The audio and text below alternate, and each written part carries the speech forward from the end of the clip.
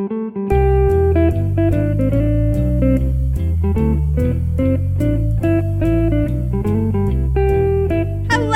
to Oh No, Ross and Carrie, the show where we don't just report on fringe science, spirituality, claims of the paranormal. We take part ourselves. Yep. When they make the claims, we show up so you don't have to. I'm Ross Blotcher. And I'm Carrie Poppy, and we're back at the Conscious Life Expo 2024. Yeah. All right. So for those of you who haven't followed our many other exploits at the Conscious Life Expo, it's this amazing collection of crystal healers, alien contactees, vaccine deniers, channelers, tarot card free readers, energy machine purveyors, CBD oil supplement salesmen. Some classics who we've met there: Shakuntali, Kimberly Meredith, Jimmy Church, Deborah King, Cher Jolene. So many wild characters. It's almost overwhelming, this collection of people so individual and strange that converge upon the LAX Hilton every year in Los Angeles. And have been doing it for over 30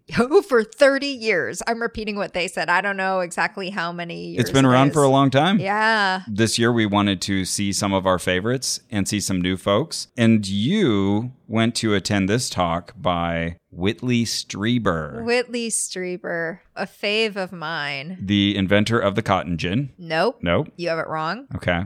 Oh, that's Eli Whitney? Yeah. Is that right? That's right. Yeah. Whitley Strieber is a professed UFO abductee who wrote one of the most famous and impactful abductee memoirs in English-speaking history. Yeah, we've talked about Betty and Barney Hill's incident, which I think was the first published abduction experience. But I feel like Whitley Strieber's Communion, which came out in 1987, really did put the idea of alien abduction into the common parlance, into all of our collective minds. And you all may remember the iconic the iconic painting on the front of the book by Ted Seth Jacobs of this gray alien. Though really, Carrie's got her copy of the book here. And I don't know if I would describe him as a gray, maybe kind of a very light yellowish gray. Yeah, but that is how he's described. But with those big almond-shaped black eyes. And maybe he's outsized in my mind, Whitley Strieber, because this was just right in the era when I was really getting into UFOs. And I remember seeing that image and it just seared into my retinas. But I feel like a lot of people maybe our age also remember that so strongly. One of my former coworkers at the James Randi Educational Foundation also kind of got into organized skepticism, as they'd put it there. Yeah. Because he was at one point terrified of UFOs as a kid. And he also has this very scary association with this imagery as just like still kind of spooky to him if his eyes passed over it. At the time, I was very much a Christian, a believer, and I had this kind of working theory. Many other people have floated versions of this, that aliens were demons. And this was some sort of thing that they were running on the side to kind of freak people out. Right, yes. And the Cristiano brothers. Do they have that kind of... Okay. Well, definitely that image stuck with me. And then I was really into the X-Files, which came a few years later, and all these documentaries that would feature various depictions of the gray aliens. But yeah, that cover always stood out. And I've got to confess, I've never actually read Communion. So I just started reading it for the first time. And I was going to ask you if we wanted to have our listeners vote on whether they want us to pause and hold everything for a Communion book review next week. Or would they like us to move on? Are they like, we know enough about Communion, the memoir. Okay. But if they're interested, I'd halt and read all of Communion this week. Yeah, I'd gladly do that. All right, we'll put up polls on Facebook and X. Okay, cool. Yes, X. An X poll. As I'm editing this, I'll have to go do that. But I remember when we went to these conferences and I realized that Whitley Strieber himself was appearing, I thought, oh my goodness, wow, what a get. You know, the guy who wrote Communion. And it turns out, I think he's just kind of made sort of a secondary career out of making appearances like this. Yeah, the conference circuit. Like if you're an actor who's been in Star Trek, you've got now a lifetime's worth of appearances at various booths and photo opportunities. deities. Similar to Travis, the guy he was an abductee who had a movie made after him. Yes, we met him at the Ozark Mountain Conference. Fire in the Sky, I want to say is the name of that. Yeah. Travis Walton. Walton, yes. That's right. Yes. So similar thing where, you have this one experience, your book takes off, and boy, you're the golden child until you go. Not the Waltons of Goodnight, John Boy. Right. Yes. Thank you for differentiating, like Wikipedia. Don't that was my this with the Waltons. That was my disambiguation. Exactly. For anyone who's like, I only know those Waltons and the Waltons who own the Walmart company. He's also not related to them, as far as I know. I appreciate it as someone whose brain will stop and say, "Is that related to Walmart?" Okay. Speaking of Whitley Strieber's written output, he's got over 40 books. Over 40? Over 40, because I counted 41, but there were others that didn't have covers and maybe other language translations. Okay, and this is a good reason. I didn't get to the bottom of exactly how many over 40, but I feel confident saying he's written. Okay, people, take note. A proper use Carrie approved. Of over 40. Carrie approved use of the over. All you have to do is sit down with me and explain it to me for 45 seconds, no matter what piece of media I have encountered. Just like I am now over 40 years old. Yeah, okay, yes. Well, that's just true.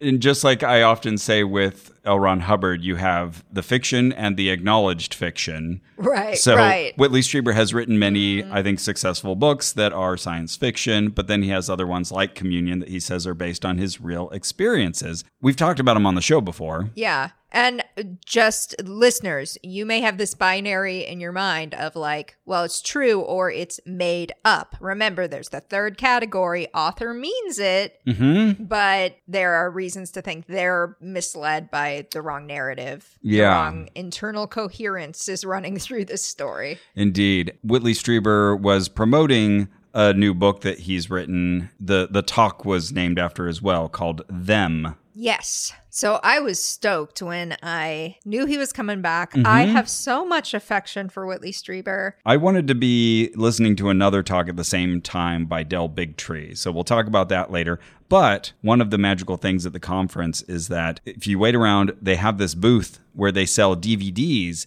So they always have someone in the back of the room. I say always. They don't record everything that goes on there. Not the free stuff. They've got someone in the back with a video camera. And then later on, you can find these DVDs that they've quickly pushed out. And I've seen these like computer towers they have with like 12 DVD writers in them. Oh, wow. Where are those? They were right by the booth on the Monday when I came back to buy more. But I think usually I think they've got them behind the scenes and they're just pumping out all these discs, slapping labels on them, sometimes just Sharpie writing. It has to be a monumental effort to quickly turn all of these recordings into DVDs. The quality is not always great. It's someone with a little camcorder at the back. You kind of get what you get. Yeah. I've bought DVDs that are blank. Oh, you have? Okay. Yeah, they just did not successfully complete the process. So you drove back to the Hilton. You paid $60 to park. You walked in and you said, this is blank. So at the end, we're often trying to see if we can find some of the talks that we attended or ones that we really wanted to. And it's like $10 per DVD, but if you get 6, then it's only $50. A steal. Yeah, or you can pay $100 for more. Anyways, bought a lot of DVDs. Yes. That's what I'm saying here. Yeah, absolutely. It's a perfect way to break our brains and make sure we buy every single thing and then a few more. Yeah, and there's always themes each year, just breaking away from Whitley Strieber for a second. Yeah. Like, I noticed there was a lot of astrology this year, probably because it's the year of the dragon. Everyone seems to be making a big deal out of that. And a lot of light language. Yes, new buzzword, light language. I'm really excited for us to cover light language. Yeah, that's interesting. I'll just tease that it's speaking in tongues, but for the alien crowd. Oh, is that what it is? And spirituality crowd, yeah. Oh, it's like, okay, glossolalia. Yeah. Okay. Oh, and it's wild. There was some wild stuff that happened this year. Did you get to witness it? There was one talk we were going to go to, and then we at the last minute changed. Oh, I know the one. You were going to a light language talk. I was going to a it. different light language talk, and then we ended up at this. I know exactly where we ended up. Yeah. Oh, yeah. That guy. Yeah. We'll have a lot to say. I don't even know how to briefly summarize that.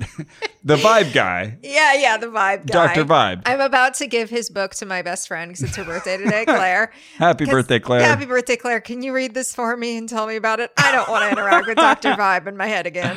Oh, I got signed up for the texts from him, and it was fast and furious at first. Thankfully, they've calmed down a bit. Okay, we'll talk about that. So, Anyways. other themes in conscious life. Good question. They even had a room called the rabbit hole where they sent all the conspiracy theorists. I felt like that was too on the nose. I know. I almost felt like metaphors. They would find that maybe insulting or something. Oh, you're putting us in the rabbit trail room downstairs. right. It's off hard the beaten to path. find. Yeah. Good luck getting yourself out. Uh-huh. Yeah. We did see more listeners at the show this year. Yep. It's always fun. I saw 13, I think. Of course, we show up so you don't have to, but you still can. You can. Yeah, absolutely. Yeah, there was a lot of DNA talk this year, I think. Yes. Yeah, that's become DNA activation. Cellular memory. Various sounds and meditations and things that can affect and improve your DNA. Lots of talk about trauma, but I would say usually now more as a secondary, like a supportive topic instead of like that's the primary one. Yeah. Okay. I got a healthy dose of self-love.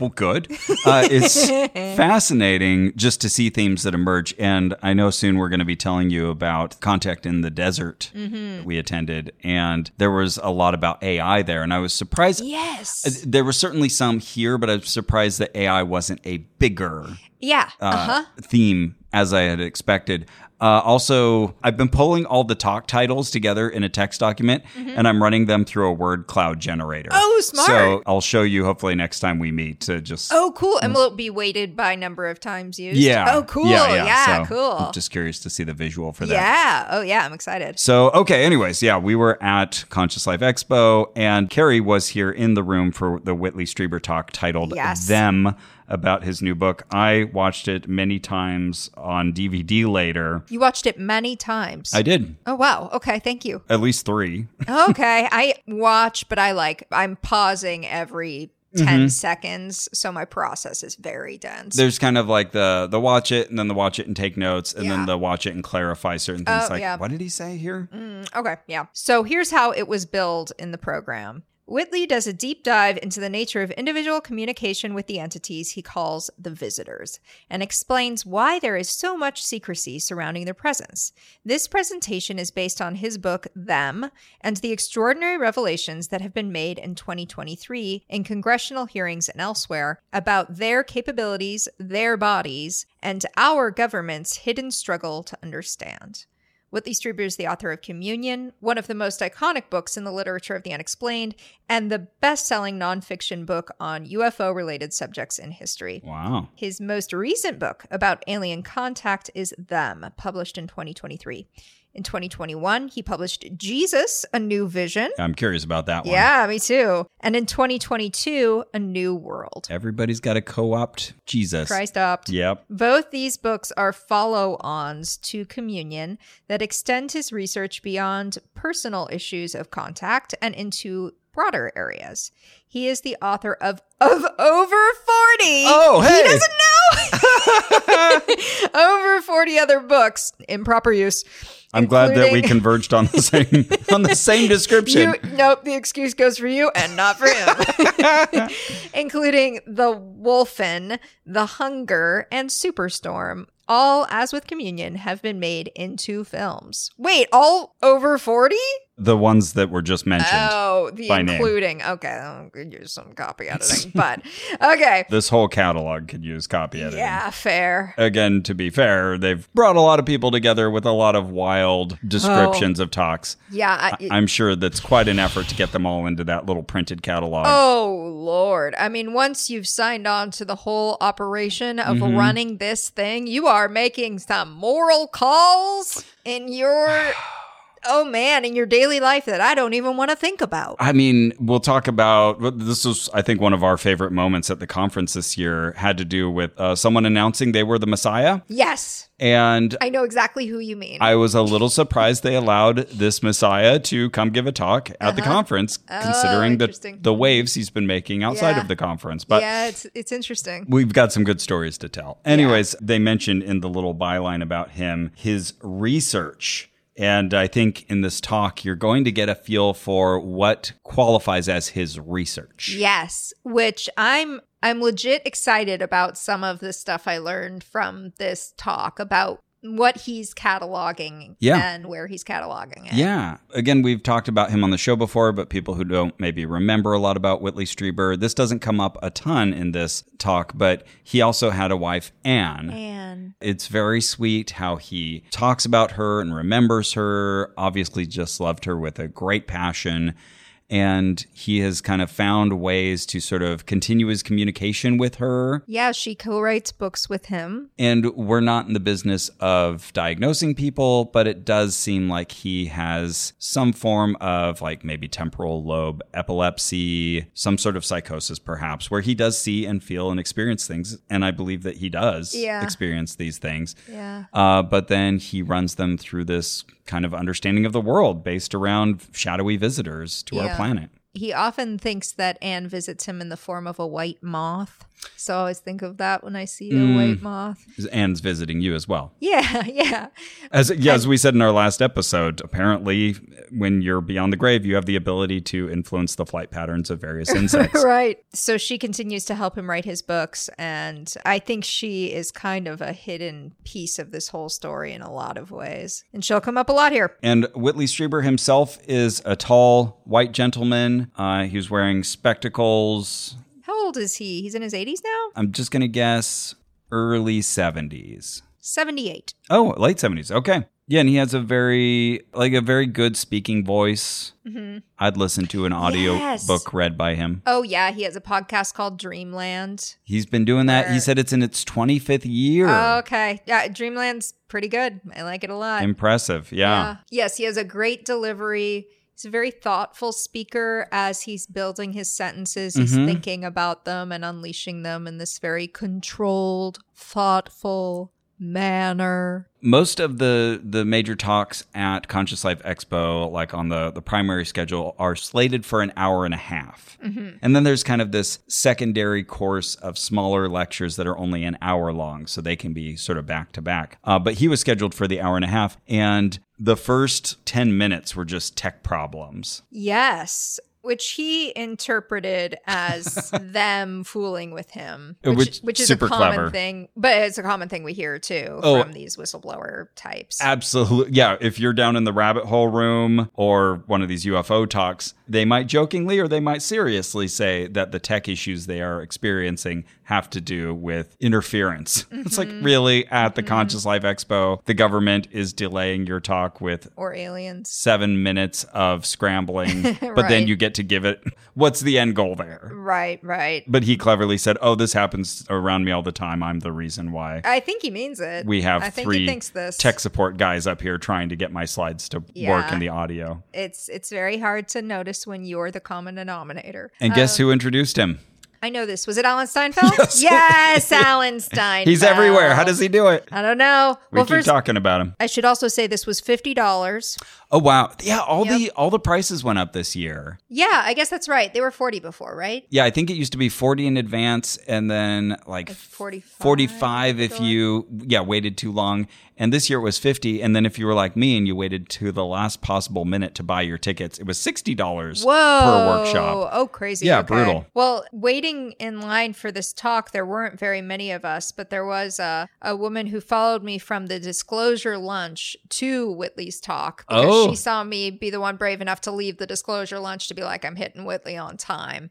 So Was she sitting at your table? No, Okay, because there was a listener sitting at your table who wrote us later. Two. Oh, okay. Yeah. Oh, excellent. Who noticed later? Who wrote us later. Oh, wrote us later. And told us. Good. Oh, okay. I'll have to find them. Yeah, there were 2 listeners who nice. were definitely there. With you, and do we want to say yet?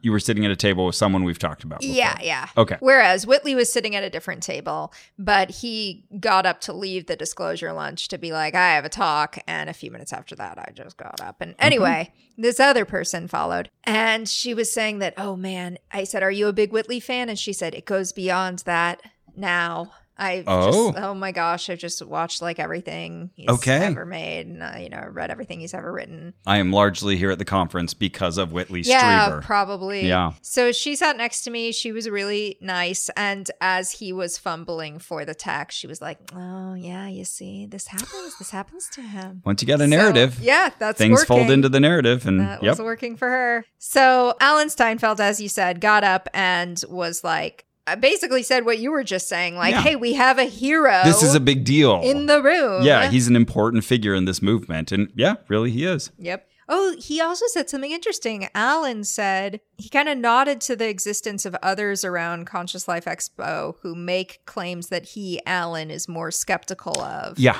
But he feels like Whitley, by contrast, is the real deal. And oh man, I was like, who's he thinking of? For example? Yeah, he can't say that. But I'm like, come on. That's interesting because there's a moment later where it feels like Alan recognizes something that Whitley's taking a little too credulously. We'll get to it. This. Yeah. Okay, cool. Flag it. Okay, so Whitley begins and he tells us that we are moving into Aquarius from Pisces. Good.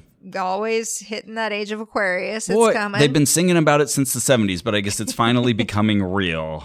Yep.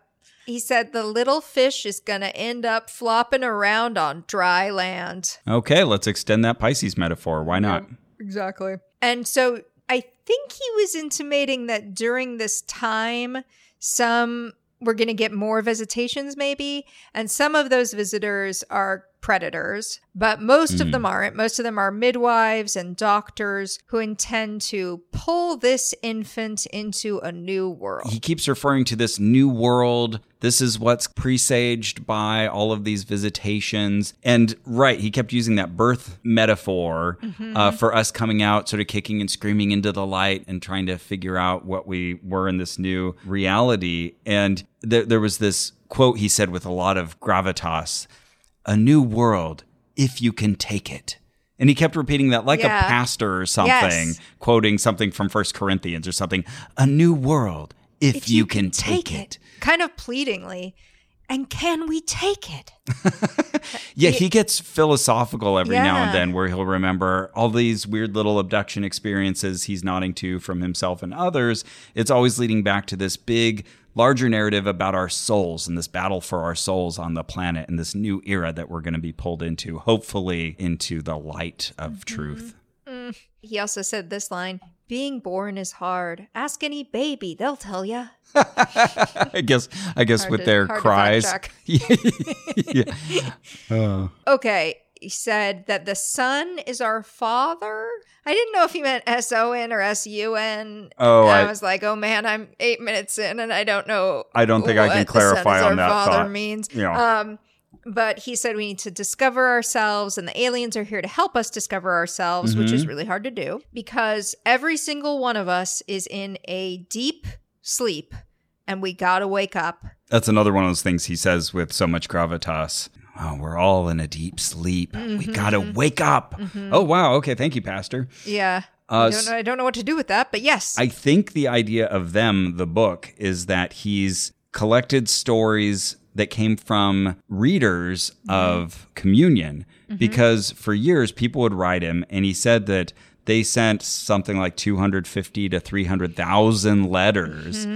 And he just determined, there's no physical way I can read these, so what am I going to do with them? But he says that his beloved wife, Anne, and a good friend of hers, friend of theirs, Lori Barnes, that they did the Herculean job of reading these letters, often responding to them or bringing them selectively to his attention, putting them in careful, filing. And cataloging them. Yeah. Making this like their life's work is this epic Whitley Strieber actual contact archive. And contact with his readers. Right. It's so cool that she did this. Thank you, Anne. I'll thank every white moth that I see. Yeah. And I totally want to see this archive, and he has given it to Rice University. Okay, we got to go there. We got to go. Do we know anybody at Rice University? Oh, maybe. Well, let us know if you're there and you can get us in. Yeah. I'm sure we could request access. Yeah, we can also just go. But yeah, he referred to this as one of the most important human documents. At first, he was going to say like, the most important. Then he kind of caught himself. Well, there's like the Magna Carta or whatever. But it's one of the most important human documents that they have created. All of these letters that came in from people who read Commune and said, this has happened to me too. Let me tell you my story. And he'll focus a lot on the face. So a lot of these writers were like, that face, I've seen that face, that specific face. That painting on the front. Yeah, and he takes this as confirmation without sort of realizing he's in this echo chamber loop, right? Yeah. Like we've societally put the picture of the alien in your head, and then the alien picture is served up to you by your mind if certain things happen during sleep or whatever. And now that's what your brain pulls and serves up to you. Yeah, the causality gets lost in all of that. Yeah. And also, your sample is people who have read your book and have chosen to write you about it. But going by those numbers, a lot of people did. A lot of people. Understandable that you would think, hey, I'm sensing a trend here. I'm going viral. Yeah. Yeah. Absolutely. This was early going viral. And taking great meaning from it, like Catherine Crick. Ah, yeah. So Laurie and Ann catalog all these letters, and they keep them in a storage space in Texas. And that's when he got Rice University involved, and now they're all there. And it also has archives from Jacques Vallée and John Mack. Other folks we've talked about on the show, major figures in ufology. And the archive is not just restricted to scholars, which is good, but usually the case. But yes, good. I don't remember what this was apropos of, but around this time, he was also talking about patents that have been pulled out from alien technology. And he specifically named bodily implants. So I assume replacement hips or some other kind of... interesting. Or maybe those, what are those new implants that they're doing for like people who are paralyzed? Whatever. Yeah, that upset a lot of people in this community. I bet he would gladly label any of those as taken from alien technology. But the point of him saying that was that there was this sort of meeting that happened in 2008 where they were going to sort of admit this, like, this is where we got this technology, all of these various companies who are apparently in collusion on this secret. And then they decided, well, wait, then we'd lose our patents. So you know what? Let's keep it a secret. So this is the sort of aside that you'll get from Whitley Strieber without sourcing, and that would strain one's credulity. Yeah, so his theory is like that there are these materials that were taken from alien ships by the government and then given to companies to patent, and then the U.S. government traded certain citizens to the aliens in return for the materials so that they could patent them. So that's what he's talking about. Yeah, he ties that up in a neat little knot at the end. And, okay, let's accept that for now. Put a pin in that. Yeah, indeed.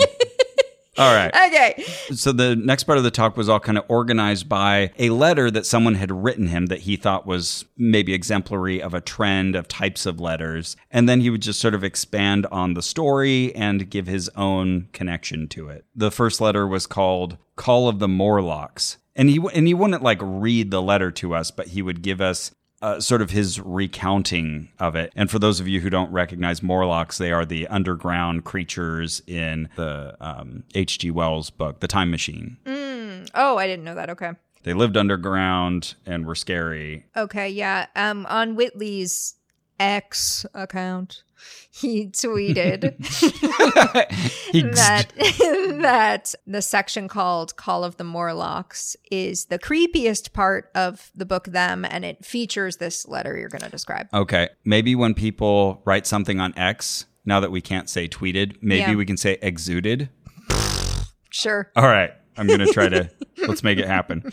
Like fetch. So this was the story of a psychologist. And oh my goodness, when Whitley Strieber tells a story, he just leaves out all of these important details that you really want. And but you're like, litters it with kind of unnecessary information. That too. Yeah. But then he gets to a point and you're like, wait, how did you, I just watched this 3 times because I don't understand what you're saying. Yeah. You left out some really important details. And then as I was saying, other times he has a very controlled thoughtful way of communicating. It's just sort of he gets into this like scattered version where he kind of has to pull it like 8 or 9 things that he needs to tell you in order to communicate this one point, and so he never gets central coherence on the one point. Yeah. I'll just recount this as I had my takeaway, but he was talking about a psychologist that he knows who has just amazing vision. He can see the moons of Jupiter with his unaided eyes. Can you? I wouldn't be able to recognize the moons of Jupiter. I'm like, those are stars. I'm suspicious of that, but I'm not suspicious enough to say that's impossible. So maybe some people can do that. Handle those 6 emails. But of course, you're right.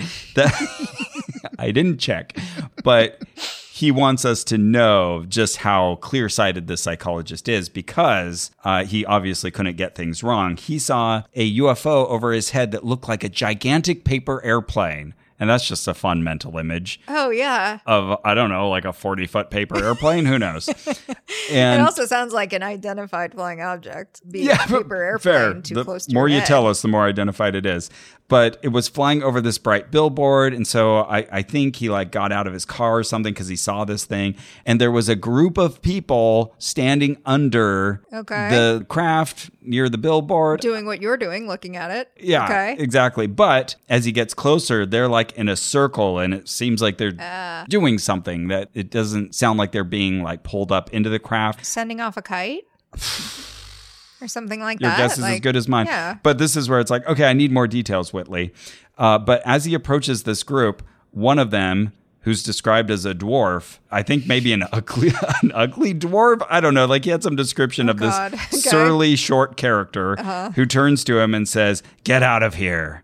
And so the psychologist does that. Okay. Then years later, the psychologist, recalling this event, says, "You know what? I think that dwarf was one of the gray aliens that you described." Ah, yes. That's certainly. The story. Oh, I'm so glad you caught the story in this one. What do I do with that? He says so much that I missed this. The pieces don't go together. Yeah, it's really hard to follow. I think I did better on other ones. But yeah. He's just missing the connective fabric of to storytelling. Answer the obvious questions that arise from this. Like, wait, was the aircraft still like moving? Did it stop over the billboard? Why is the billboard important? Where's the light source in all of this? Maybe just show us the letter. Were they in the middle of the road? Oh, you don't have the letter? How many people Couldn't you were put there? The letter up. I have so many questions. He has the whole time, he has on the screen these titles. So during that story, Ross was just telling, Call of the Morlocks is just up on the screen behind him. You have a screen. You have slides. You have Rice University archival students willing to do work for you. Yeah. Where are the letters? Put them on the screen. Yeah. Great idea. Thank you. And you might be asking like, well, why not ask him to clarify during the Q&A? How many Qs were asked during the Q&A? I would say 0, but I would that there was one person present who I'm sure would say 1. Yeah. Oh, man. Wait till I tell you about the difficulty I had asking a question during another UFO talk. So really a struggle in this environment. The next either letter or section was titled, Where did that time go? And funny enough, as he was telling the story, he told his own story of missing time, which is, as you may all recognize, a regular feature of the alien mythos that sometimes you maybe won't see them, but you'll experience missing time. Like, wait a second, I just missed out on an hour. What happened? And then later on, maybe through hypnosis, you figure out that you got abducted, etc. One problem with this is there's no standardization between what do people think is missing time? What counts? Is it when you walk into a room and you're suddenly like, why am I here? Is that missing time? Yeah, well, I would suspect that's part of the answer of what's actually happening when people realize, wait a second, I've been driving for 2 hours and I don't remember the last half hour. You might have just been kind of zombie functioning. Without involving your memory process. Memory is so tied to attention. So what were you doing? You know, if you were daydreaming, if you were in some like completely self-secluded bubble and no reference to the outside world, you didn't store what was happening as you walked through your house to go get scissors. That'll feel like missing time. But as he was telling his own missing time story, he was saying that he had lunch with Danny Sheehan, who's actually the speaker at that talk that I was telling you about where I was trying to raise my hand and not getting called on. Anyways, he said that after that lunch, he took a flight and he went to get his luggage. And so he's waiting around for a long time. And there's just this one piece of luggage all by itself there for a long time. And finally, he asked somebody about it. And they say, that was there for like 45 minutes before you arrived. And he's like, what happened to that 45 minutes? Missing time. So yeah, his understanding is that his luggage arrived well before him. Before like the plane even landed. And so the only explanation here is missing time. And not kind of forgetting what he was doing as he was ambling through the airport. Yep. Or that person was mistaken. It hadn't been there 45 minutes. It had been there 2 minutes, and he was there before everyone as he thought he should be. You have to consider these options because somebody telling you the wrong information is more likely than the laws of physics being broken. Yeah. So he also asked us how many of us had a missing time experience. And so I was like, sure, because I've had that feeling, Absolutely. Right? Broadly defined, sure. He said, okay, a few of you. Yeah, so he said he lost 7 minutes recently when he went out to dinner. He lost 7 minutes while leaving his house. He has no idea what happened there. And then he had a letter from a woman who was vacuuming alone when she looked up and there was a gray alien, presumably just in her living room. And she later recognized the face on the cover of Commune and saw dwarf figures. Okay. So she was missing time, but hypnosis didn't work. She didn't actually recall any alien stuff. I feel like the short aliens seem to be kind of exclusive to Whitley. At least he talks about them more. And he has like a blue dwarf. There's some kind of blue short aliens he regularly talks about. Yeah. But he said she was horrified, and that gives you an idea of just how easily they can penetrate into our world. There's no gateway. They can walk into your life any damn time. Mm-hmm. I mean, it really does sound scary. Yeah, absolutely. There's no defense against that. And he said that also you may feel telepathy suddenly and not really realize that you had that ability. But, oh my gosh, I can understand this alien, but he's not opening his mouth. You interpret that as telepathy, and then you think, I didn't know I could do that. Amazing. Oh, yeah. And then he ended that story with this line. He said, I'm going to take what I want, and the rest of it can just go to hell. And then there's just this smattering of confused applause. We're all like, well, I can tell it was a clap line. Yeah. He loves to make these just grandiloquent, large proclamations every now and then. Every 10 minutes or so, I got to say something profound and memorable. And I think he's feeling it too, but it just comes out as this just sort of imprecise emotionality. Yeah, I think right in the same time, he also said, and this leads to a bigger question than, what is time? The question is, who are we? All right, yeah. Who are we? I missed that one. It's a great question. Okay, wait, what was the smaller question? What is time? Yeah, because we were talking about time, and then even better, who are we? These stories make us ask, what is the nature of time? But more than that, who are we? Okay. But more than that, what is friendship? But more than that, is government anything? Goodness. These are the questions one asks themselves. These are the questions. Okay, so the next letter was evil from above. Yes, this is a letter about a possession event. That's the phrase he used, possession event. So this musician came home, I guess maybe from tour, and lays down and his head explodes. I've heard of exploding head syndrome, but I guess he said this wasn't that. Yeah, so there is like a phenomenon where you lay down and you hear like a bang or something in your head. I don't know why Whitley is discounting that explanation because although he said his head exploded, he went on to write a letter. So I don't think his head exploded. Not literally. So you came up with a different theory before, Whitley, and I'm missing why you dropped it. So Whitley thinks at first that it's exploding head syndrome, but he discovers that it can't because he also sensed an evil entity trying to enter his body and replace him when he heard the bang noise. That's a feeling one can have.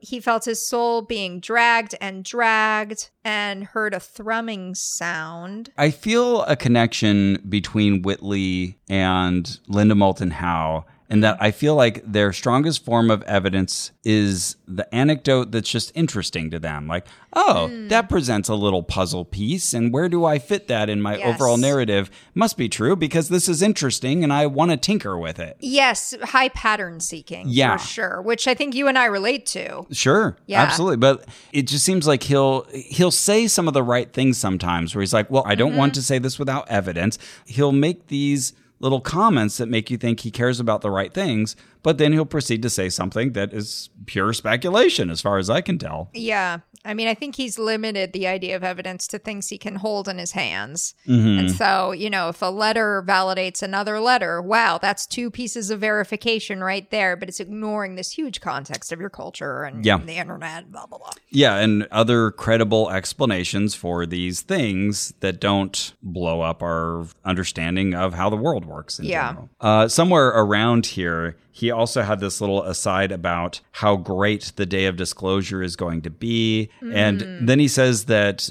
it's not like they're going to land on the proverbial White House lawn. But then he catches himself and he says, well, you know what? Actually, I know them well enough that they have a sense of humor and they will actually land on the White House lawn. Oh, wow. Just to make that common human phrase literal. Oh, goodness.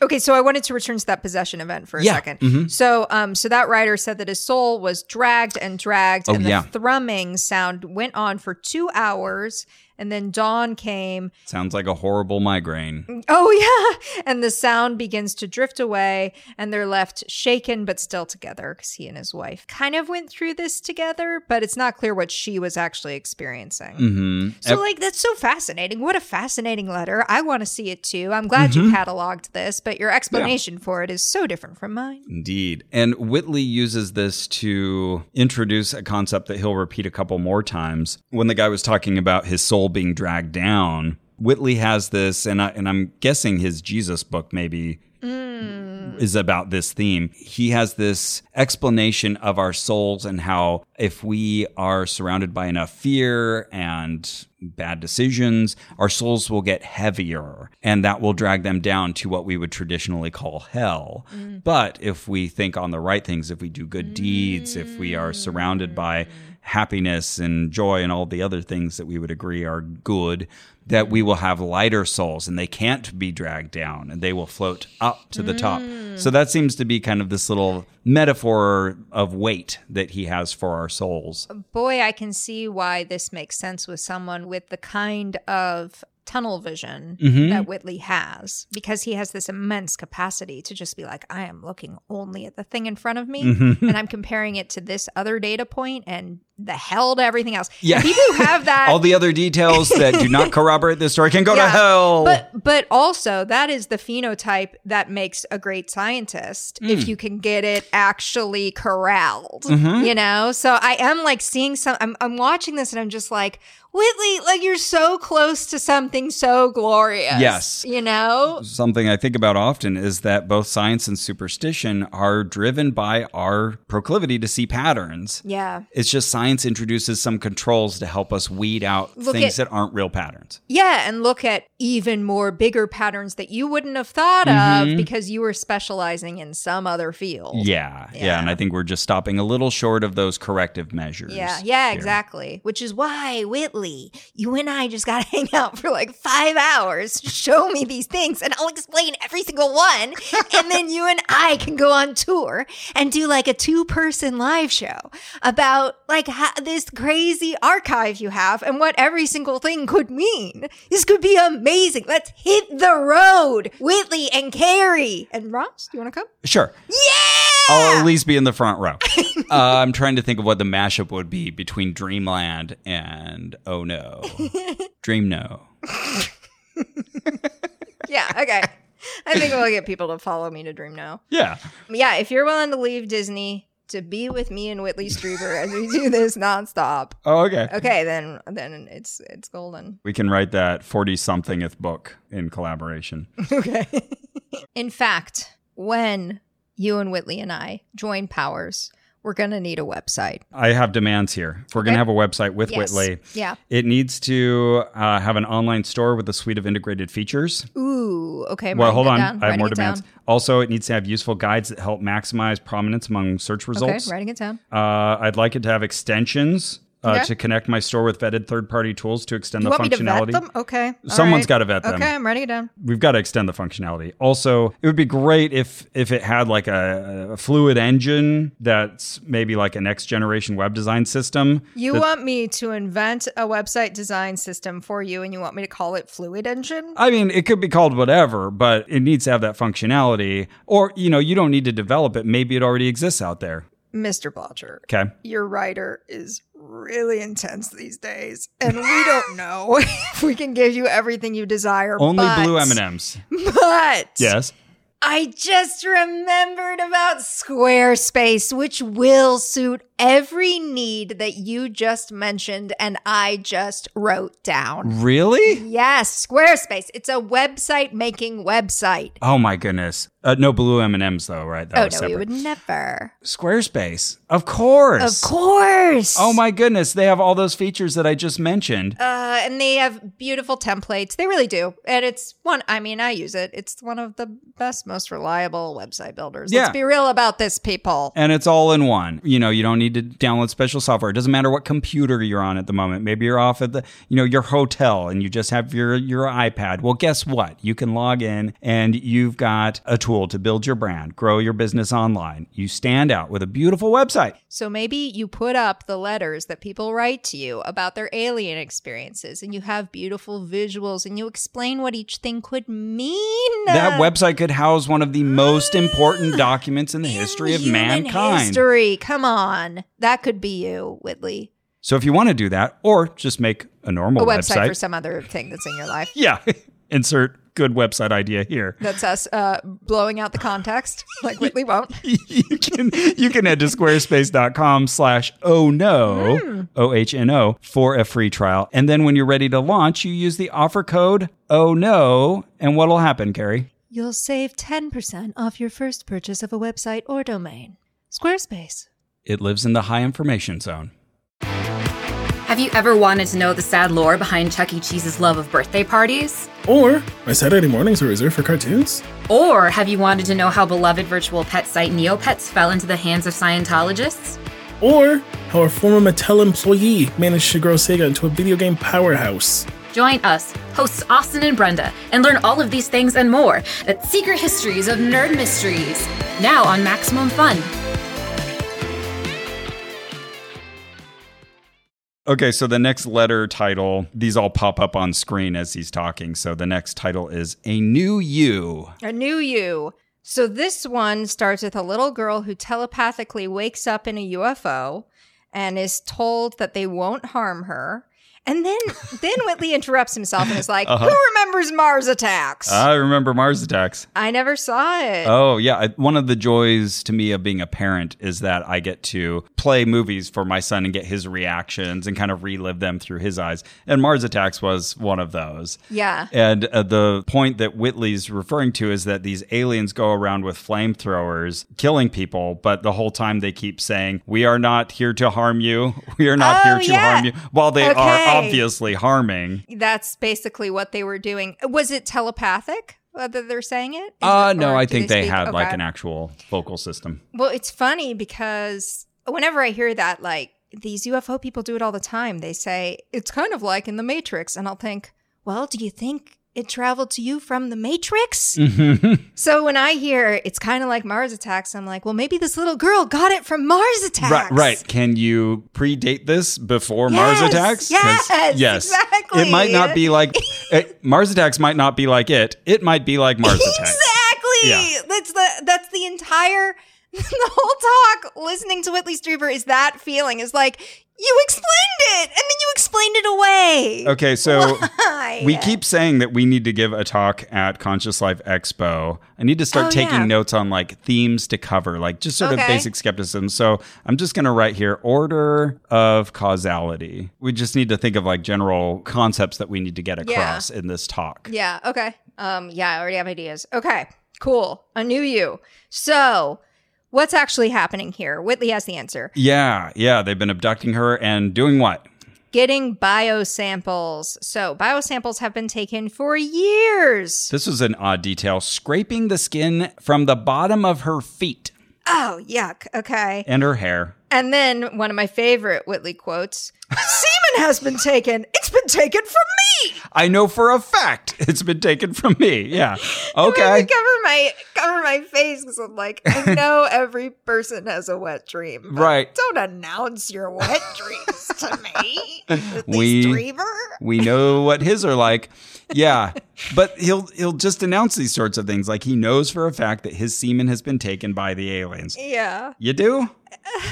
Buddy, I'd love to know more. Would I? I don't know. Come on, buddy. No, you don't. So, because of this, he's convinced that they are making human clones. It's the kind of thing he'll just throw out there and you'll be like, well, why are you convinced? Like, how did you get from A to B? Because that's a big jump from A to B. Right. And you want me to follow you. So show your work. But after introducing this whole idea that they are reproducing humans, he says, this is real. This has happened. Wow. That's a bold proclamation. And he made a really good point here, actually, that I liked, because he had us all sort of do the thought exercise of what if we were the aliens? We were visiting another planet. What would we do? Well, you'd have a bunch of psychologists telling you, don't let them see you because that's going to mess with their path of technology and development, you know, the whole prime directive idea from Star Trek. But we would also want to be collecting samples, so we probably would grab them every now and then, pull them off the face of the planet and do things to them. And I really like that he was thinking that way, because I think that's important to ask, okay, what would we do if we had the technology to go visit other planets? So I like that he was thinking that, but he had made this kind of realization about how aliens had seen that we had already decided when we captured them in the 50s that we weren't going to treat them like ourselves. We were going to prod them and torture them with the alien bodies we recovered. So then what did they do starting in the 60s? They start abducting us. Right. So they'd seen like this is the feeling's mutual. Yeah. We are enemies now. Yeah. This is how you treat us. Well, Betty and Barney Hill, we're going to abduct you. Right. Poke and prod you and inseminate you. He said, so if you turn it around and we're the aliens, it all makes great sense if you don't assume that the beings that you're dealing with have rights.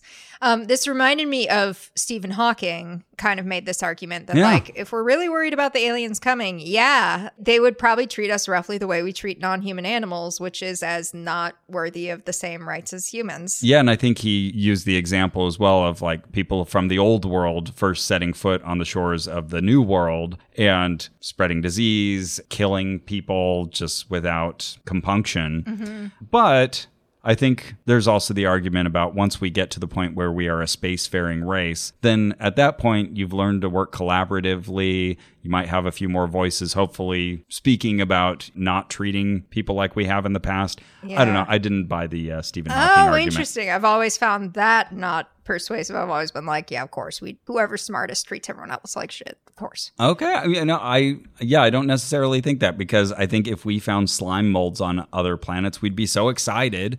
We found dolphins, we'd be so excited. And I don't think it would immediately be like the whaling ships of the 1800s, you know, where we'd suddenly just start finding ways to monetize them. And I'm talking myself out of the idea, so I'll stop. Okay. So that's a new you. Next was Visitors in the Trees, which I think we were both excited about because Mike Cleland, a Ono Ross and Carrie former interviewee and swell guy, has been cataloging this himself. People who have visions of owls in particular outside their windows right when they also had a UFO adjacent experience. Yeah. So he says Visitors in the Trees. I'm like, here we go. So this story was a letter from a family with 3 kids, a mom and a dad. The mom notices lights in the driveway, but they go away, so it's no big deal. I'm so eager to hear your retelling of this because it was such a badly told story. But yes, keep going. Then she sees someone in a red windbreaker go in their barn. Yeah, a woman is walking into their barn with a red windbreaker. Okay, nothing to do with aliens so far. And then she jumps off the roof of the barn and into the trees. So then the writer of the letter asked her daughter to check on the barn, but no one's in the barn. The mom goes to the grocery store. She comes home. The family's in the front yard. And there are funny little people in the trees. And she goes out there with her like kids. Little humans. And they can see these little beings in the trees, and they don't know what they are. I need so much more than I'm getting from this story. But then he continues to ramble on with too much detail about the minutia of this story Yeah, without, again, any of the surrounding context. What's the bigger picture happening for this family? Yeah, and as he tells like the next part of the story, you're like, wait, where's the connective fiber? Wait, what happened? How did we get to the... Because next, like you have the mom going into the barn and now she sees a human-like figure in a green jacket and it's filming her. Why? Yeah. What does it look like? Why is it human-like? Just slap that letter on the screen, my buddy. Slap that letter on the screen. Yeah, let us see it at least. He says, at this point, she's very perplexed, but she has been shown these things step by step. And when he said that, I was like, shown these things? Is this hypnosis? Are we talking about hypnosis? Quite possibly. But yeah, another sighting was the mom. Again, the mom is having most of the sightings here. Sees a woman-like figure wearing this shiny necklace, and she has beads on her forehead. But then she turns into an alien being. She no longer looks human-like, but she's wearing the same regalia. And I'm just listening to all this going like, okay, none of this sounds real or consistent with any other alien account that we have. What are we supposed to do with this? Right. So many contradictions. But again, just the pieces that are interesting are enough to validate the whole. And he takes those and presents them as real. Who was saying so many contradictions? Was that Linda Moulton Howe? So many strange contradictions. Yeah, kind of like saying the quiet part out loud. Yeah, exactly. So strange. And that's all we need to do is just acknowledge that it's strange. He did have an interesting takeaway, though, about all of these weird things that the mom was seeing. He thought that this was indicative of this program that the aliens had to measure how quickly we could adapt to shocking things happening to us. Oh, that's interesting. Yeah, that the aliens were running this little experiment. Oh, if I change... Like panic tolerance. Yeah, if I change right in front of their eyes, what did they do? Interesting. Let me write that in my notebook or very Men Who Stared at Goats, CIA, MK Ultra, that kind of... Okay, interesting. That was the narrative. Okay, so in another story... And he promised us this would be the last story. We'll see.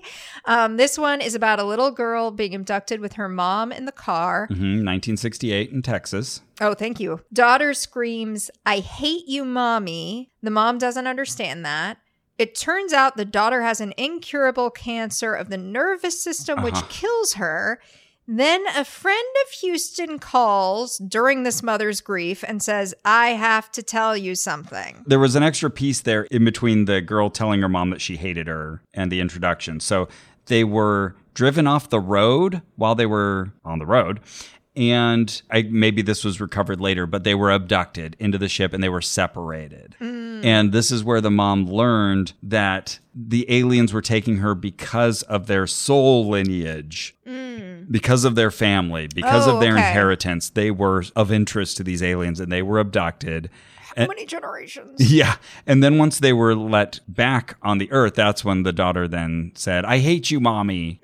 Because I guess she was upset from this whole experience of being abducted. I see. See, I bet I wrote this down this way because I was thinking, what do we know actually happened? It sounds like a mom and a daughter were driving in a car and then the daughter inexplicably shouted, "I hate you, mommy." Oh, I re-listened to this so many times because it was so confusing. So the reason I think that it's like that is because then there's a third character, the woman, the legally blind woman who calls yes. and says, "I got a message from your dead daughter who died recently." Yes. And then I think introduces the alien narrative to explain. Oh, maybe because somehow they'd incorporated that into the timeline, but of the original story. But the one thing I was trying to get clarification for, and I couldn't, was were the aliens trying to heal the daughter? Because it sounds like maybe that's why they had pulled her up, but they were unsuccessful. Oh, maybe. Because the daughter did die. Oh, But then you have this weird third party who receives the message from the daughter telling the mom, actually, she loves you and she'll love you always, which counteracts the "I hate you, mommy." Yeah, right. Okay, good What do point. we do with and this? The third party is legally blind, but she drives to Austin to deliver the news. Something's wrong with this story. I need more info. I guess I have to read them. Yeah. I think also Whitley has that pronoun confusion problem where he'll introduce like 5 or 6 characters, give us all their genders, and then just say he, she, he, she, he, she, he, she. And I'm like, which one? Absolutely. And then they were finding out that, who's they? Just use their whole name. Please just say their name. Yeah, repeat the name. And speaking of his big takeaways, for this story, the takeaway, I guess, from the daughter speaking from beyond the grave is that the new reality that we are moving into, this new world, if you can take it, will be so much bigger. And you're all living these small lives now. Yes. But when we emerge from the birth canal into this new world, we will see with so much more light. The blinders will come off. Amazing. Which is so funny for someone with such tremendous tunnel vision to talk about the blinders coming off. Oh, yeah. Whitley. I know, but I see it so clearly. We should be friends. This wasn't like a chapter from the book, but then he gets into this other story. Just another weird transition. Like, why are we talking about this now?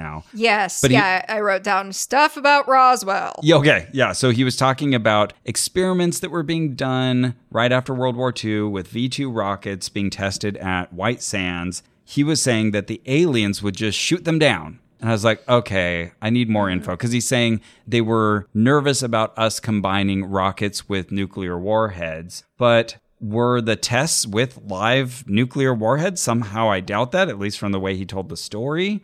And eventually we did have that technology, so they didn't really stop us. But his purpose in telling the story about aliens shooting down test flights of V-2 rockets at White Sands was to illustrate the point that sometimes the aliens, rather than like communicating with you, then sitting down with the president saying, hey, we don't like that you're doing this. Can you please cut it out? It's dangerous for your civilization. They'll just jump in and blow things up. And Whitley was saying, I know this is true because that's what they do to me. Because I'll be trying to accomplish something. Maybe I'm trying to meditate, and all of a sudden I'll hear like a loud explosion. An inexplicable explosion. Yeah, he doesn't say that it's actually like something exploding, just that he hears that, which again makes me think of experiences people describe when they have something like temporal lobe epilepsy. Like I heard a loud explosion that was just, as far as we can tell, generated inside my head. Which we should mention, he claims he was tested for and passed the test. That's part of the part of his lore. Yeah. No comment on whether that's true, but that's what he says. He entertains it and dismisses it. But he says that so regularly, he'll just notice that the aliens are messing with things in his life, and then he'll have to work backwards to ask, oh, wait, what did I do to piss you off? And that's the phrase he kept using. I pissed off the aliens, but I don't know why. Yes. But this is how they act, kind of passive-aggressively, and then I have to... Kind of a joke, and a prank. It made me think of the Old Testament and earlier animism, where the lightning happens, and you're like, uh-oh, what did we do to piss off whoever caused that? Because we can only think in terms of human agency. Yeah. And I felt so bad for Whitley. Like, oh, he's living his life kind of like I used to do when something bad would happen. And I would be like, oh, what's the lesson God is trying to teach me? Yes. What am I doing wrong in my life? Am I being too prideful? I feel like he does that same sort of thing. Like, oh, what are the aliens responding to that I did? Why is it my fault? My emo friend from college, Kevin, he had this problem. Is he still emo? I think he's less emo. I mean, he's emo. Bless him. Blessings to all the emo kids. Oh, yeah. But maybe a little less emo for him. I just remember one time we were getting out of his car and he opened the door in such a way that he banged his head. And then he said, why do things like this always happen to me? Oh, and I was like, banging your head? I mean... And you smacked your forehead and said, it happens to all of us, Kevin. I don't know how to answer this except to say you're not seeing the larger context. This is where Whitley will insert like an aside, like just something will pop into his head all of a sudden. And so he adds a new bullet point to whatever earlier discussion. And I guess because he'd mentioned explosions, he said, by the way, we know that there's been the destruction of many bodies in these explosions. And I'm like, what bodies? What explosions? What are you talking about? Well, I'm so confused about that. He says, but we don't know if they were real bodies. They could have just been simulations. I was like, what? What are we talking about? What destruction of bodies? Alien bodies? Human bodies? Is this even a thing? Simulation, I bet that's to excuse away something that's been debunked. But what are we even talking about? Yeah. So he kind of said that people that hear voices and things have it wrong in their abduction stories. He said other people get telepathic messages, but that's actually maybe imagination, because the reality is this kind of display seems to be much more their method of communication. Okay. Meaning visual displays. He was talking about a visual thing. So that's interesting. He's kind of taking a stand against invalidating telepathic messages. But there was a mention of telepathy earlier. I'm not sure what the through line is there. Yeah. So then he started talking about this guy named Dr. David Webb. Dr. Webb. Who actually has a pull quote at the beginning of Communion. And he mentions this because this highly placed intelligence agent was interested in Whitley and his experiences before Communion was published. And he's described as a specialist. Yeah, and on the pull quote, I'm looking at the back of Carrie's copy of Communion here, signed by Whitley Strieber to Carrie. Spoiler. He's credited as member, National Committee on Space, chairman of Space Studies, University of North Dakota. And the quote is, "The reader should remember the words of a famous biologist, Dr. J.B.S. Haldane," who is a famous biologist. We've mentioned him on the show before. That, returning to the quote, "not only is the universe stranger than we suppose, but stranger than we can suppose. Communion is a brilliant, compelling, and provocative work." And I'm sure when he said that, he meant, so anything goes. Right. You can use my blanket seal of approval on anything you say. I approve anything strange. But yeah, Whitley has this long list of organizations that Dr. David Webb was involved with, DARPA, NASA, he keeps on going. And where did he end up, Ross? Oh, I don't know. Where did he end up? He ended up at our cabin before our reunion. Yes. Our meaning Whitley and Ann's. I've got to start. I'm not going to lose pronouns the way Whitley does. Let's not confuse our listeners the way Whitley confuses us. Yeah, indeed. So before he published Communion, Dr. David Webb was visiting him at their cabin where a lot of these events take place in the original Communion. At least I've heard him tell the stories about all of these visitations happening at that cabin. Yeah. And so his takeaway from this was they knew, like the well-connected intelligence officers, the government, they all knew before 1987, before I published this book, that these abductions were happening. So when later on they tried to say we're all crazy, just know that they knew and they realized this was a real phenomenon. And I'm thinking, well, Betty and Barney Hill, they published their book back in 1966, The Interrupted Journey. So the story had been out there for a long time. Anyways, he thought that was very important, that we all know that they knew. But also he mentions here, again, without any evidence, just he's been convinced by this, that all of this abduction activity has been part of a seed bank plan. Yes, they are storing our DNA in case Earth is toast. Maybe we have a nuclear fallout. Maybe climate destroys us. Whatever it is, they're backing us up. But he thinks that sure, this is about insurance, but it could also be, all of these abductions could be about creating something, an in-between, a hybrid between humans and aliens that can understand both of them and facilitate communication.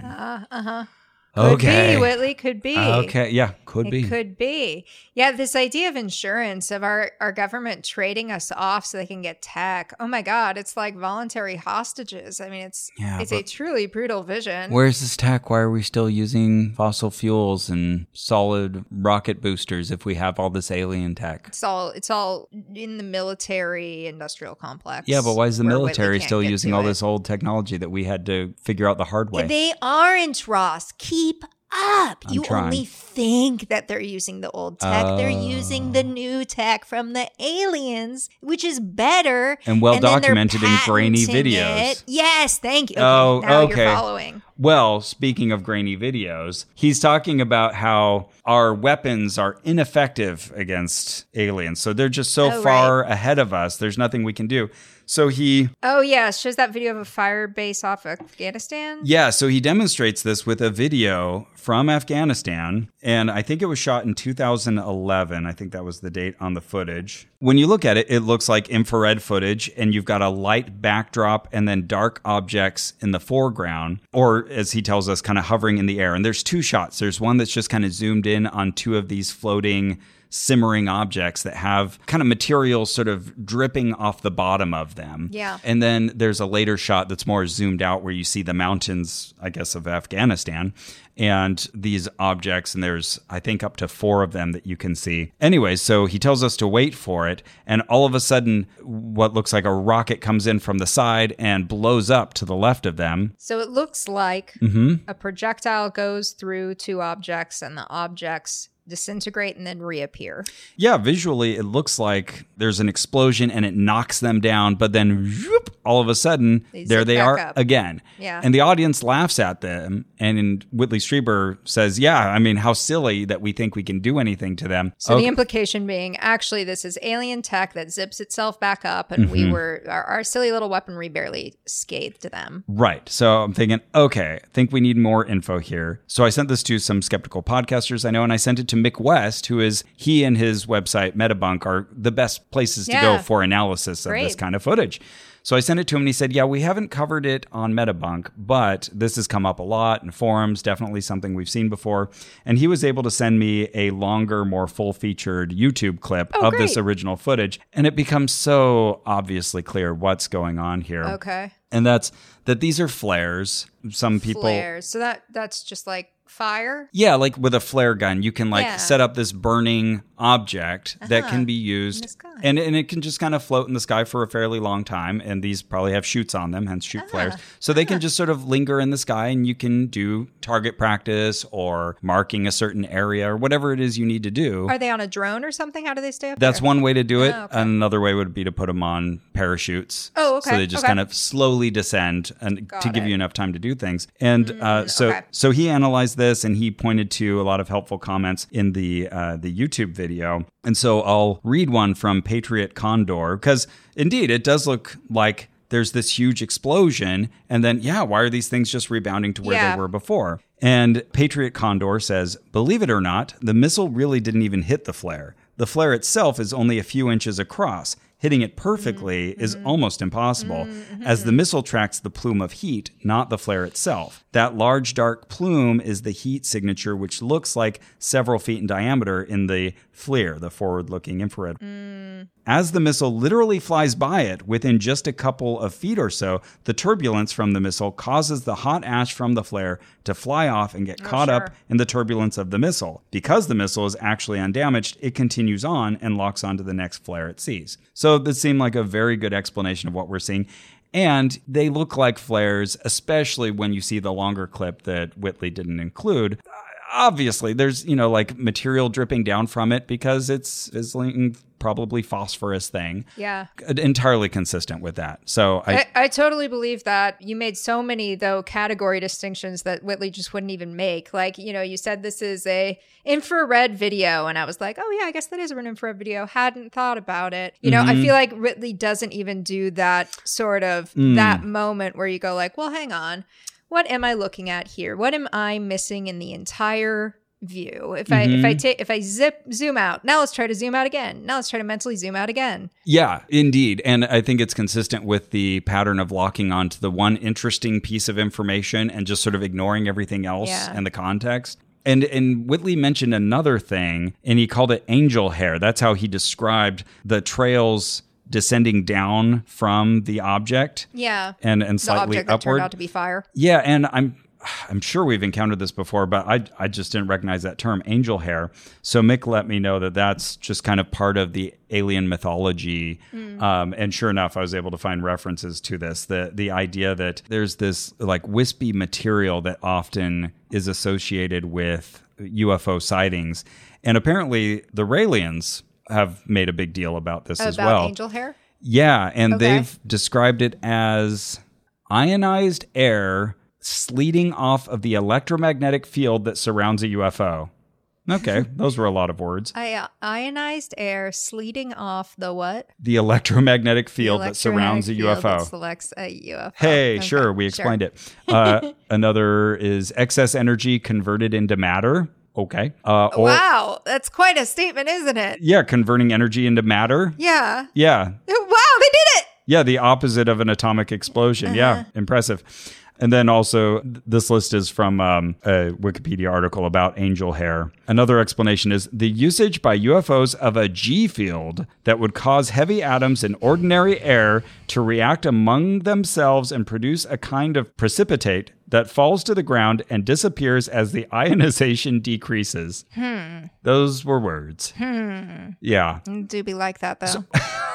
I hadn't heard the term angel hair before, but now I have. I love that pasta. Yeah. Great pasta. So that was the first footage he showed us. So next he showed us another video that you were looking at as we were preparing to record here. So I can't wait to hear your thoughts.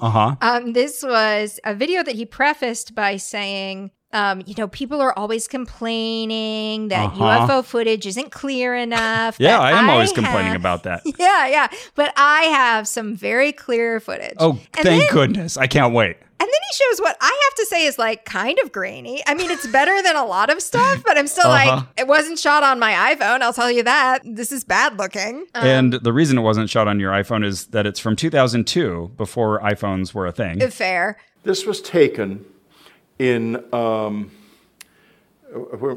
was it? 1998 in, 2002, excuse me, in the Okanagan in British Columbia by a guy who just happened to take it off of his back deck. And you'll see it in a minute. It'll come up. I know the video is a little long, but it will come up in a moment. Let's just wait for it. I'm sorry, I should have taken the front of this clip off. Is it running? Yeah, good. Okay, good. It'll come up. And you'll see a wonderful image of a UFO in utter clarity here in just a moment. There it is. Now, that's not a balloon. And look at around the edges of it, there's distortions around the outside of it, or because there's a very high-intensity magnetic field involved in that. And now it will immediately disappear. What we did was we expanded each frame by 7 so that because it happens more quickly. This is slowed down, but it's not altered in any way whatsoever. Once again, Whitley offers a rational explanation and then just says, no. Yeah. Not a balloon. I'm looking at that, Ross. That might be a balloon. I think of how in politics lately, you often have to ask yourself, is an accusation an admission of guilt? Like, I feel like that's a theme I keep seeing with Donald Trump. Like, he'll point at somebody else for doing something and be like, oh, is that you accusing someone of doing something you just did? Oh, because it sounds like that's your modus operandi. Showing your ass by accusing others. I feel like when Whitley tells you something is definitely not this, it might be this. Yeah, he's like, I explored that counterpoint, but I found a way I ruled around it out, it. And you can take my word for it. So yeah, it's this blue sky video that someone was taking off of their deck, and he says it's completely clear. It is not. Oh my God. It's clearly like a time capture. It's like, yeah. So that's already not a clear video by its nature because everything jerkily moves across the screen in a way that makes it animated in the wrong way. And he tells us this has been slowed down 7x. We've, expanded the frames, but it hasn't been manipulated in any way. I was like, okay, well, you just told us how it was manipulated. Thank you for that. But you didn't paint on it. Good. We see during the footage that the guy is zooming way in. So he's zooming as far as his camera will let him, I'm guessing, to lock in on this object. And I'm quite certain the reason the camera footage is so shaky is because it is really hard to keep something in frame when you're that zoomed in. Any slight movement of your hand you're right. Okay. is going to shake the footage incredibly when you're zoomed in. We don't know what the optical or zoom enhancement is of this image. But yeah, like it's going to be herky-jerky, and that explains the movement. So it's fully consistent with a completely steady object. Like when I try to use binoculars to look at birds, and you have to have like such a steady hand or you lose the animal immediately. Yeah, exactly. And it helps to have a tripod when you're dealing with those kind of distances. But yeah, any slight motion covers a ton of ground. And that's interesting. I just assumed it was time-lapse footage, but you're right. That's a here we go. 2 explanations that didn't involve aliens. Right.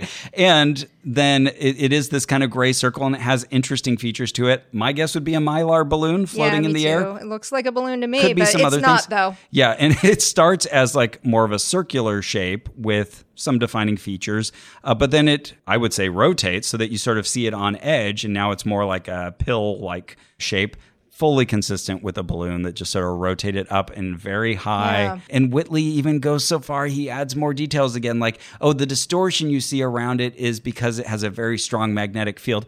You don't know that. The distortion is artifacting from compression from a video from 2002 shot on someone's camcorder from their backyard. Anyways. Which is not clear. Again, I sent it to Mick West, and he's like, yeah, that's not super clear. The criticism remains, this is firmly in the Liz, the low information zone. So anyways, we got experts to look at it, and Brian Dunning had kind of the same reaction to it, that poor Whitley is probably confused. Yeah, but he said that was a UFO in utter clarity, so there you go. Then he showed us a video of a gray looking through a garage or something. He said there was a lot of controversy about it on the internet. And I think you were looking at this before we started recording, so I'm interested to hear your take. Okay, and here's the moment where I think Alan Steinfeld was even skeptical of this, because he says, Whitley introduces this and says, I believe this is real footage of an alien. Yeah. It's a dark room, and they've got like a light shining on this gray alien face, and it looks like, if you imagined a mold, a rubber mold, silicone mold of an alien, it looks like that, but it's kind of moving around and having expressions. And Ellen, I can hear from the audience, offers, oh yeah, I think this is called Alien Interview. And sure enough, this is footage that first appeared in 1997 as part of a documentary called Area 51, The Alien Interview. And it's this credulous thing where they show a little bit of this footage, and then they have talking heads, including one guy who's, lit from behind, and his voice has been modified because, he's worried about threats if he reveals why he knows what he knows. Sure. But they're all talking about this. Whitley acknowledges that it's been controversial, but I think Alan Steinfeld pointing out that this is called Alien Interview was him saying like, yeah, we kind of know the provenance of this video. Maybe. And I don't know, maybe he does take it seriously, but I got the impression that he's like, maybe we shouldn't be using this as an example. Okay, that was the vibe. Because it really does look like a human-made model of an alien. It's also, listen, if a documentary is the first place something appears, the documentarian is supposed to take responsibility for where that came from. Absolutely. So who's that? And we were looking at this disclaimer at the beginning of the footage that says, the following program deals with controversial subjects. The theories, opinions, and beliefs expressed are not the only possible interpretation of the evidence. Viewers are urged to make a judgment based on all available information. That tells me you made a documentary where it's ridiculous, but you want to give people a little rope that they can use to form their own theories and feel justified. Oh, yeah, or not get mad at you because you can point at this one text slide. Yeah, but tell us, Carrie, how did Whitley know that this had to be real footage? Great question. He said, the reason that I believe it's real. See the green light flashing up and down? And then he points to the video. Like a little green laser pointer almost that's like hitting a little diffuse glass piece or something. That's kind of what visually it looks like. Bouncing up and down. Bouncing green light. He says, a light like that was flashing up and down on my desk when I was writing Communion. If that's a fake, why would they choose to do that? Why indeed?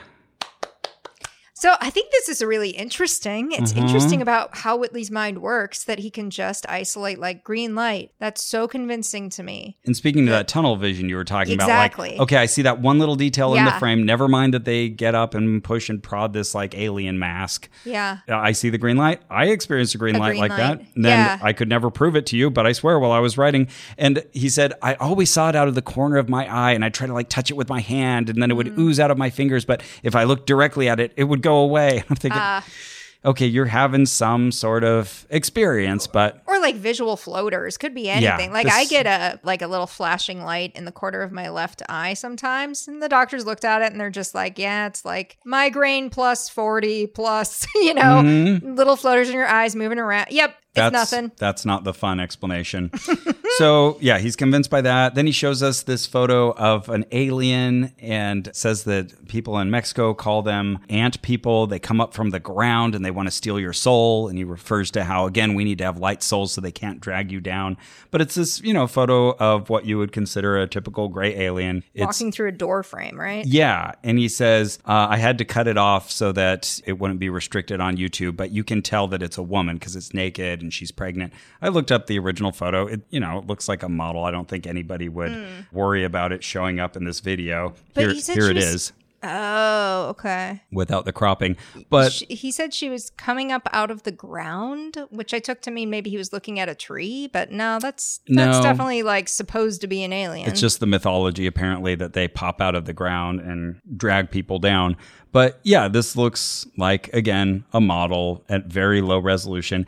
And I see something there. The name Uri Geller. Yes. Okay. I think almost every instance of this image I found was in relation to Uri Geller posting this image because he was credulous and felt that this was proof of aliens. Fuck! Uri Geller. Are you that starved for attention? I'm going to pick up my man Randy's mantle of Uri Geller socks. Yeah. He does. He's been sucking for so long. He's, as again, James Randi would say, an unsinkable rubber duck. He just keeps popping up again. So annoying. He is annoying. He was very convinced by that particular photo. There was also a caption on this one, so I just want to read out the caption. It said, alleged alien photographed on September 22nd, 2004 at 10:45 p.m. with a Kodak DX4530 camera. The photo was taken by a security guard in an abandoned office in Rayones, Nuevo León, Mexico. I love that all those little bits of detail are, I assume, there to just make it sound all the more credible. Perhaps. Exactly which model of camera got this grainy photo. Oh, yeah. Well, I'm glad for it. I appreciate the alleged. Yes, and I'll take all the details you want to give me. So next, he showed another clip. This was his final clip, and it was of these boys playing soccer. He said it was in Argentina. Mm-hmm. Later on, the audience corrected him and said, oh, actually, that was in Mexico. The guy in the front row was like, that can't be from Argentina. They're all speaking Mexican Spanish, which is a great fact-checking moment. And he's like, oh, really? I thought it was Argentina. Weird. Okay, huh. Oh, really, Whitley? Why did you think that? You need to go back. So you need to reassess. Indeed. Yeah. Maybe stop and ask those questions. But as they were playing soccer, this was at night, it was dark, and the boy farther from the camera, he kind of walks back, and there's some kind of either tree or pole, and an alien steps out from behind it. And it looks like, this alien has been hiding behind this thing thinner than the alien's body. And it's super grainy, but it does look like one of those kind of gray aliens. And it reaches out towards him, and the boy recoils. Oh, that's what happened. I couldn't even make out what was happening. Okay. And Whitley says very dramatically, if it had touched him, this video would never have been made. Everyone concerned would have had missing time. They wouldn't have even known it had happened. Wow. Okay. So then I start thinking, okay, so you're telling me that every single missing time story you've heard, they have not touched the alien. So it was not even a very impressive abduction story. Mm-hmm. Not okay. So someone asks him to replay the clip. He can't. Technology breaks on him again. He can't rewind to the previous slide, whatever. But then he wraps this up for us thematically. All of this activity, everything we've been talking about here, it's about the harvesting of souls. The exchange of souls, the freeing of souls.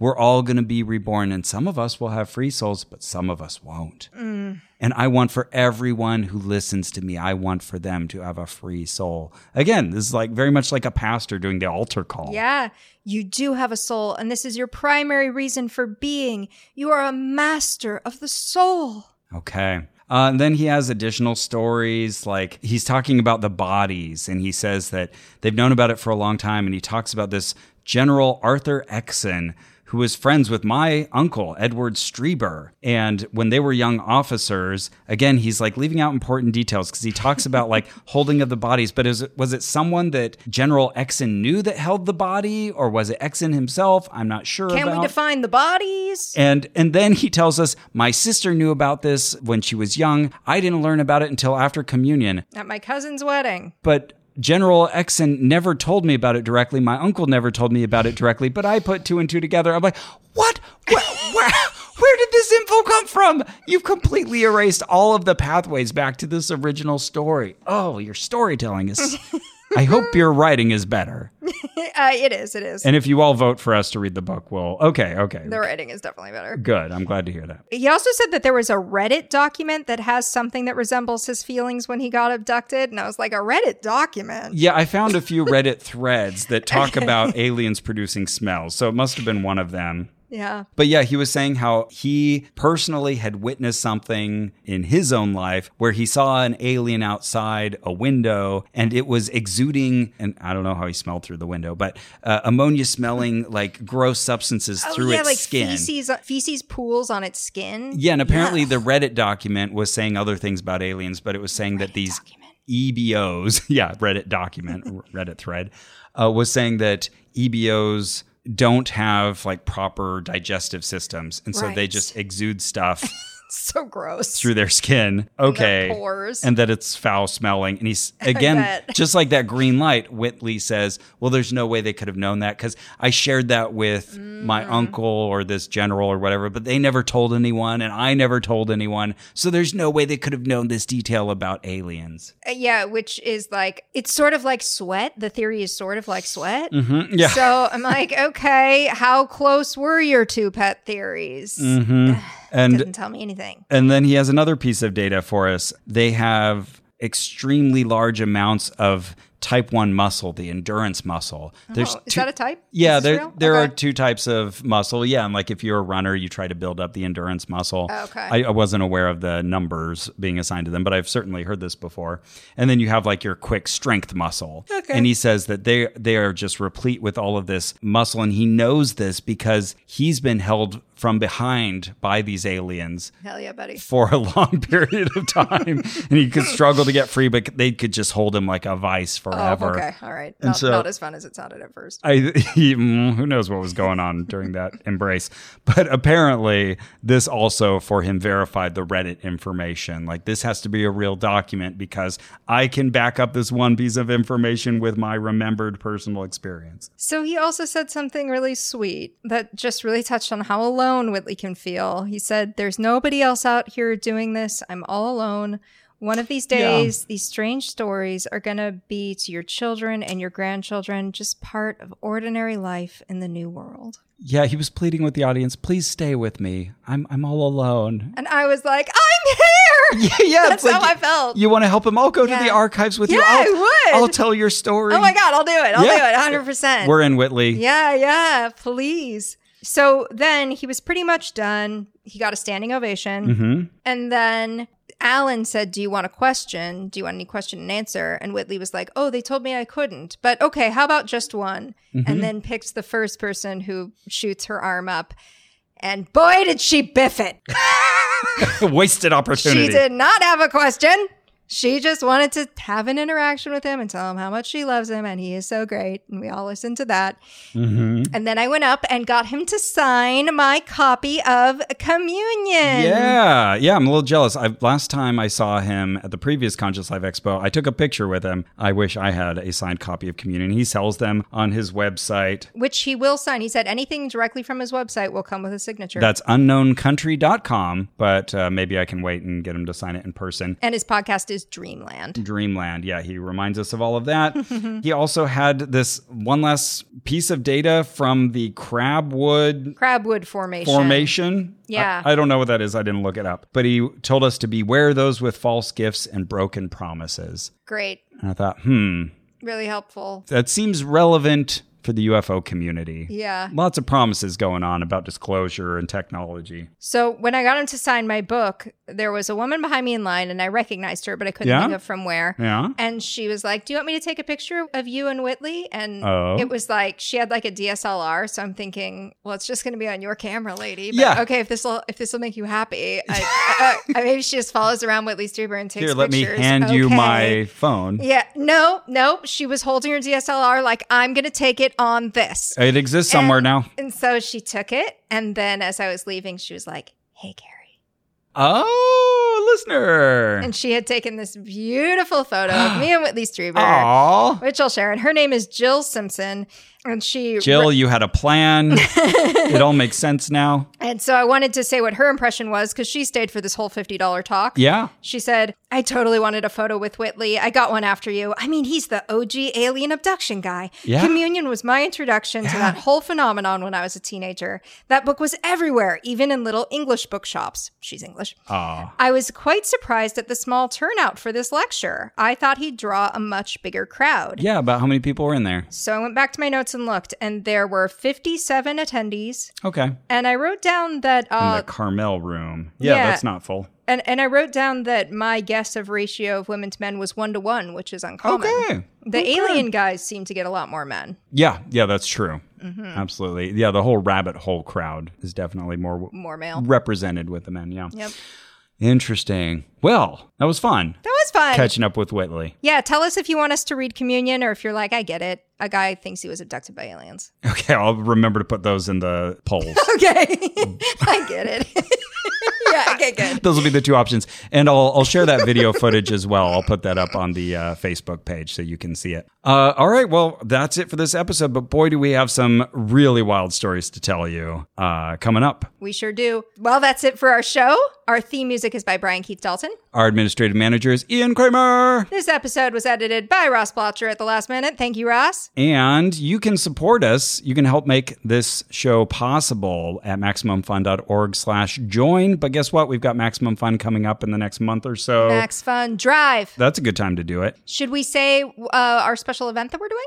Or do we wait? Do we wait? Maybe we wait. Let's wait. But there is something. Oh, Carrie's doing amazing things with her hands right now. They're all over the place. You can also support us by telling a friend. Telling an alien. Telepathically. Tell the first alien. The first alien. To listen to OnRack. Yeah. Get us our first alien listener and we'll put you on the show. Absolutely. And remember, to give you a flavor of what a new world will really be like, it will be much bigger. You will be much bigger in this world than you are now, because you're living with blinders on, believe me. They're going to take those blinders off. That's what it is to be born. Is you come out of the womb and all of a sudden, light everywhere. What are you going to do? You can't see straight, but you can. Actually, you can. You can do fine. We'll do fine. All right, let's see.